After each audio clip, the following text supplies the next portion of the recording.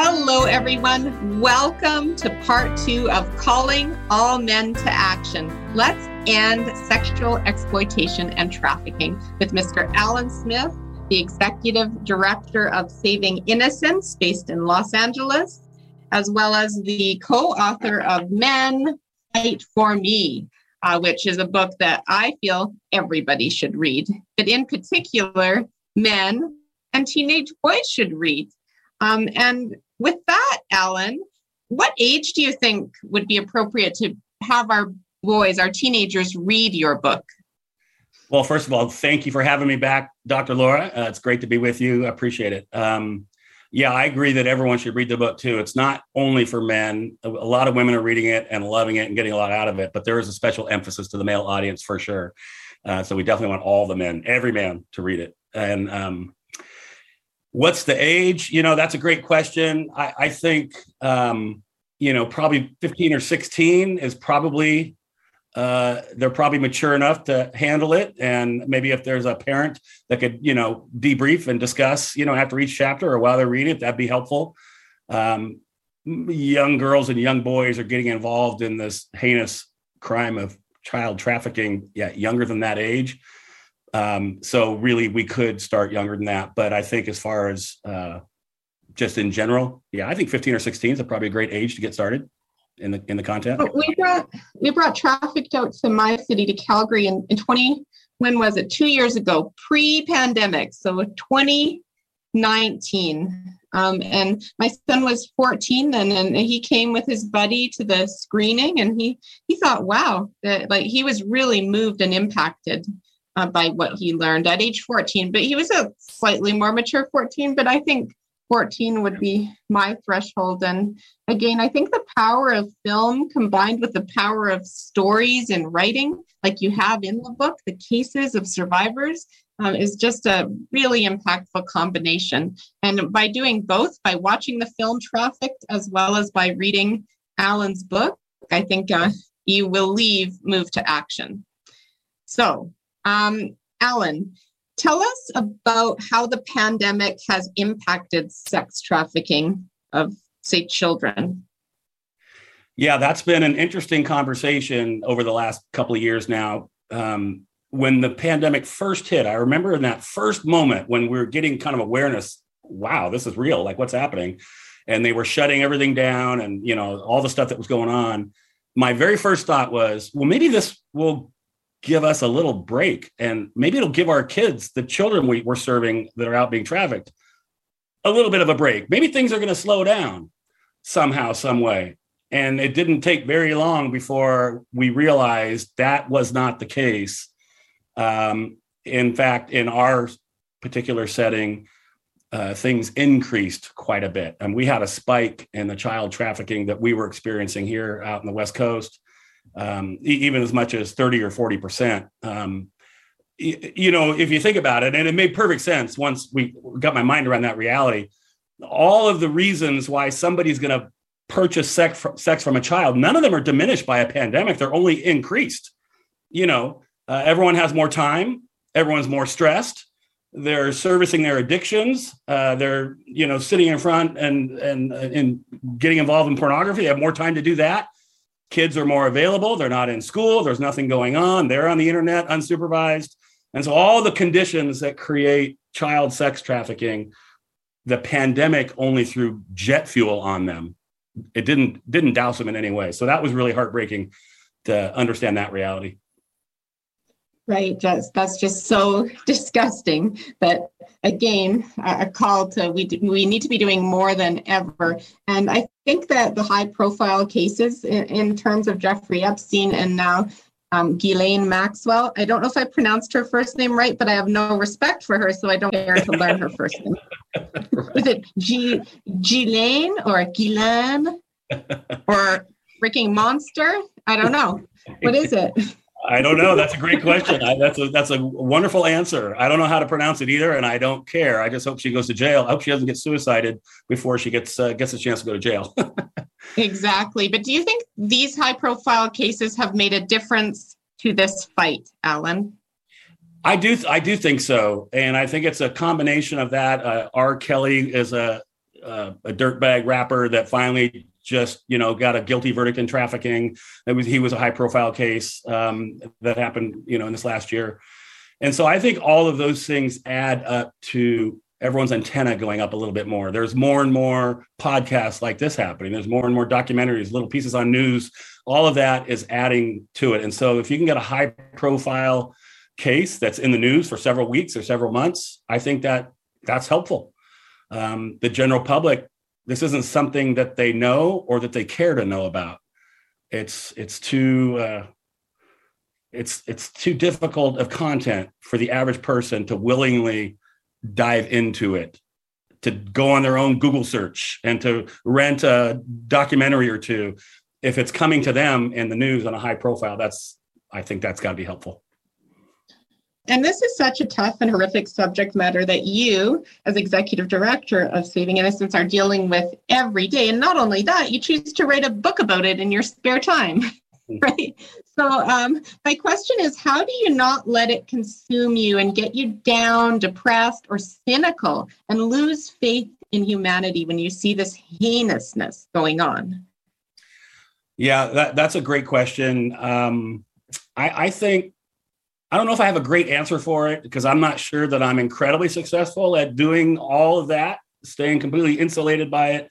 But what I can say is what helps me is that I think I have a really great perspective on it. My co-author, Jessica, she tells her story in the book, and obviously that's the tip of the iceberg. And so I know a lot about her story and so many other survivors that I've come to know. And I sort of think of it in terms of, they've had more trauma in one day than I've had in my entire life.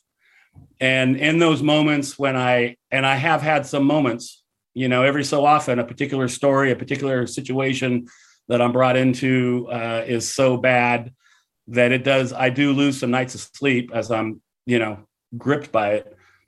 But at the same time, I do feel a sense of strength and relief that I have a purpose in this fight, and I'm grounded in that way. I have a healthy perspective that those that I'm fighting for and fighting with have gone through so much more, and that doesn't lessen my impact per se, but it does keep it in perspective. And really, what you're talking about is something called vicarious trauma, and vicarious trauma is something that is when you're impacted by something that didn't actually happen to you. It keeps you up at night. Like, I'm not being trafficked, but I'm impacted by it. That's vicarious trauma. If you were driving in your car today and you saw a really terrible car accident right in front of you, you would be shocked by that. You'd be impacted by that. You might lose a night of sleep because of what you witnessed, but you weren't in the car accident. You're just close enough to it to see it. And the only way that we're told through experts to reduce the vicarious trauma is to pull yourself out of the environment on a regular basis, to give yourself a chance to reset and reboot, if you will. So at Saving Innocence, we value self-care quite a bit. We force everybody to take a week off every quarter. They get 4 weeks off of vacation, in addition to all the vacation days and all the other stuff. But pull yourself out a week of every quarter. We give people sabbaticals where they got to be gone for a month at a time. And so I do my best to follow my own set of rules in terms of pulling yourself out and give yourself a chance to reboot and refresh. That's a longer answer. It's a challenge. Some of the stuff that I'm come across is so horrific and so heartbreaking. You don't have a heart. You don't have a brain and a heart if you're not impacted by it. So I guess I'm not surprised at that point in time. It's now, how do we deal with it? No kidding. And I'm so glad to hear that you have that in place, those 1 week off requirements every quarter, and the sabbaticals. Now, what do you do on a weekly basis, a daily and weekly basis, for your own work-life wellness? Because in this podcast, we always touch on the topic of work-life wellness and how you've overcome challenges to your own work-life wellness, so people can learn strategies. Yeah, no, that's a great thing to be talking about. For me personally, my wife and I started a little challenge where we try to do 10,000 steps every single day, which is about 5 miles for me, for my steps. And So that giving a little bit of a focus, a goal, a challenge that isn't child trafficking, it's something else. And to the extent where you can get a little exercise and get outside, that's one thing that's been important to me. Now, I did blow my knee out in September and I'm recovering from a knee surgery. So I haven't been doing 10,000 steps for the last 3 months, but before that, that's one thing that's been important. And then, my kids are grown and out of the house. My wife and I still like each other. And so we like to do stuff together and, go through and watch a Netflix series or something like that. Stuff that isn't child trafficking, stuff that isn't Jeffrey Epstein. I mean, stuff that isn't that. Pulling myself out, like we just talked about, of the vicarious trauma, even on a daily or a weekly basis, is helpful. Wonderful. That is so good to hear that you're aware of that, you're on top of that. And my next question for you is, what's one book and one podcast you'd recommend for people to learn more about this topic of sex trafficking, for those who want to get more knowledge and perhaps make more of an impact? Yeah, I'm so glad you asked that question. If you go to our website, fightforme.net, that's where our book, Men Fight For Me, is available. In there's some resources, and there's basically a reading list. There's a number of books there. Two of the survivor leader women extraordinaire that contributed to this book, my book. One is named Rebecca Bender. She has this initiative. She's phenomenal. And she has a book, and it's linked there on our website, fightforme.net. Her website is, and it's called In Pursuit of Love. And it tells her story. It's her memoir, her telling her story. And I'll give you two, not just one. Harmony Grillo is also based in Los Angeles, a survivor, leader, trainer extraordinaire. And she has her book called Scars and Stilettos. She was trafficked out of the strip club industry. And so now she's created an agency and organization to go back in and help these young girls get out. So I would recommend those two books. There's others, but those are two that come off the top of my head. There's a podcast by Dr. Sandy Morgan. And I actually was on her podcast at one point, and that's also linked in our media page on fightforme.net. There's a number of podcasts there. You can check them all out. But she's one it's called Ending Human Trafficking is the name of the podcast. So it's specifically, she's a doctor, as I said, PhD, and interviews lots of people with lots of perspectives. And that would be a good one to check out as well. Wonderful. Yes, we'll definitely put this in the show notes, all of these links and resources. And we also will put it in the blog that I write to do with this episode that'll come out as well. And hopefully we'll be able to spread the word even more than you already have, Alan. So if you didn't need to sleep, okay, so say you didn't need to sleep anymore, that your brain and your body just didn't need that. There was some magic solution. What would you do with that extra time? I think what I'd like to do is get with my 2 adult children and my wife and create some kind of family run business, whether it's for-profit or nonprofit, but to do something linking arms with my kids. My kids are great. They've got so much talent and ability and what they're in their place in the life. And it'd be really fun. We've talked about it from time to time. We just have none of us have had the time because we all need to sleep. But if you're going to magically make it so we don't have to sleep, I think it'd be really fun to link arms with my kids and my family and do something additional. Probably that would be helpful in this bigger space that we're talking about with trafficking, but not necessarily. That's what I would do. Beautiful. And I actually have no doubt that you will do that in one of the next phases of your career. I wouldn't be surprised.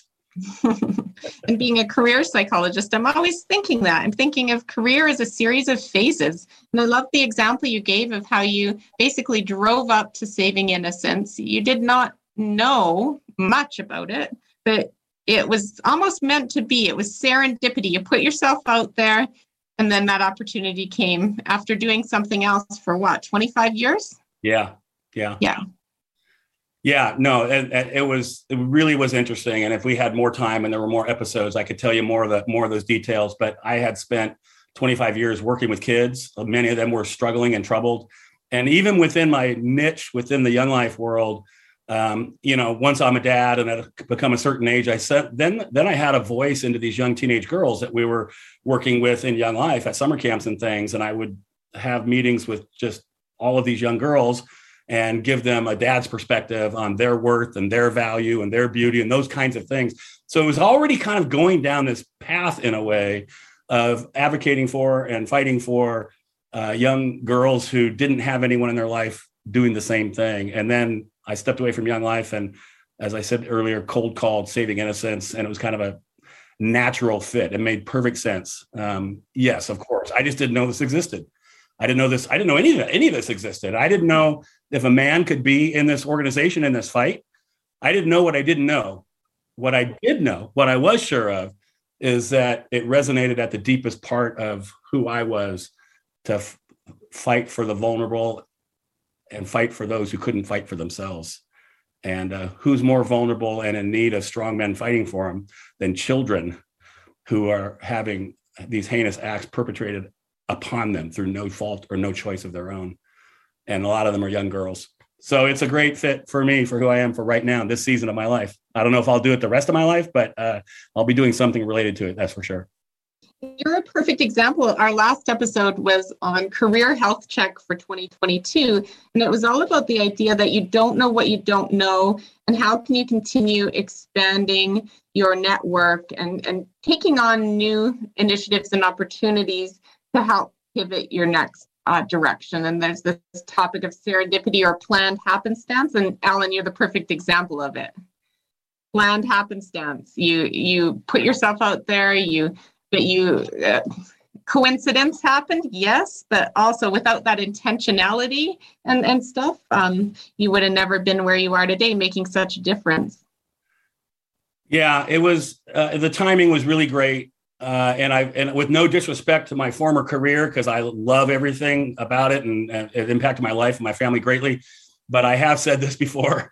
I've said I felt like I finished my 25-year internship, and now I got promoted to the actual job that I'm supposed to be having with Saving Innocence. And so to be able to take the people I know, the things I've learned, the experiences I've had, and laser focus them on this relatively small space, and at that time, a small team that's grown quite a bit since then. But it's been very gratifying to know that I could make a difference in something that's so needed. Well, thank you from the bottom of all of our hearts. So I'm going to ask you, what is the call to action you want to leave people with? The call to action, for everybody, I want to challenge everybody to take another step forward in understanding and learning and getting involved in anti-human trafficking efforts.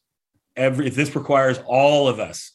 There's no one who is absolved. There's no one who is above this. This is going to require all of us. Now, in my specific niche, in my specific place, and this book that you're shining a light on, there's a subcategory of men, and I'm challenging men.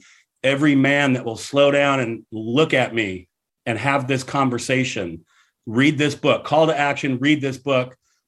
And so it's not confused with some kind of a shameless plug.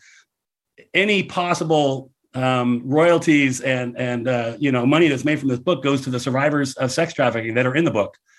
So I already have a job. I'm not trying to make money on this book. I'm trying to challenge men to lean in, step forward, cross the line, get involved, and do whatever it is that you can do, men. And the first thing you can do is read this book. And in the book and on the website, fightforme.net, there's full of action items and things that you can do. Do one of them and then do another one. Call to action. Man, we have to be honest with ourselves. This fastest growing crime in the world has happened right under our noses. You might be learning about it right now. So it's okay. Now let's get going. Maybe you've known about this. Well, let's get going. So the call to action is action. Do something. Do anything. Do something. Go to the website, read the book, get more educated, go down a rabbit hole on Google, watch documentaries, figure something out, and let it keep you up at night. And then somewhere in the darkness, you'll be motivated and have some clarity. I need to be part of this fight. I'm going to, and here's how I'm going to do it. So it's a little bit open-ended, Laura. I always leave it open-ended. I want to give anyone exactly what they should do because everyone's a little different, although there are plenty of specifics in the book and on that website. it would be a mistake. Us men, we would be making a mistake to think that this doesn't apply to us. It would be a mistake to think that our own children, because we're in our family, are not susceptible. You know, our FBI says there's at any given time, there's 1 million predators online. Preying on availability and vulnerability. This crime is closer than you think, men. And we have to stand up and be ready to fight against it. Let's go. Send me an email. We'll talk about it. Well put. Really, really well put. You've given me ideas in terms of my 2 teenage sons, my 11-year-old daughter, my husband, who will be reading this book next, as well as our 16-year-old. And we look forward to being part of this fight. And I commit to sharing this episode as broadly as I possibly can. I'm just delighted that the book sales go directly to the survivors and the work they're doing. So it's all part of fueling this system of doing good and fighting this good battle, right? Yeah, absolutely. So thank you for your time. I feel like we're going to meet again, I hope, in person next time. And it's been a delight. And thank you for your courage in sharing, in helping others, in bringing awareness to make this world a better place by ridding it of the heinous crime of sex trafficking and child sex trafficking in particular, but all sex trafficking. Thank you, Alan. Well, thank you, Laura. Thank you for having me on your podcast. And this sounds like a really big, insurmountable problem, but I firmly believe that if we get enough people and a subset, enough men linking arms on this, we can not only see it diminish, we can see it go away, and it needs to. We can't rest until it does. And so I thank you for your help in making that a reality. My honor. Stay well. Thank you so much for joining us today on Where Work Meets Life. I'm passionate about sharing insights from experts around the world on topics at the intersection of where work meets life. If you found this podcast useful, please share with others who may benefit and engage with us on social media. For more articles, information, and tips, sign up for my monthly newsletter at my website, drlaura.live. This podcast summary contains links to the psychology practice I've founded, Work Evolution, Canada Career Counseling, and Synthesis Psychology, as well as my current employer, Humans, a nationwide organizational psychology firm focusing on culture and performance. Stay well.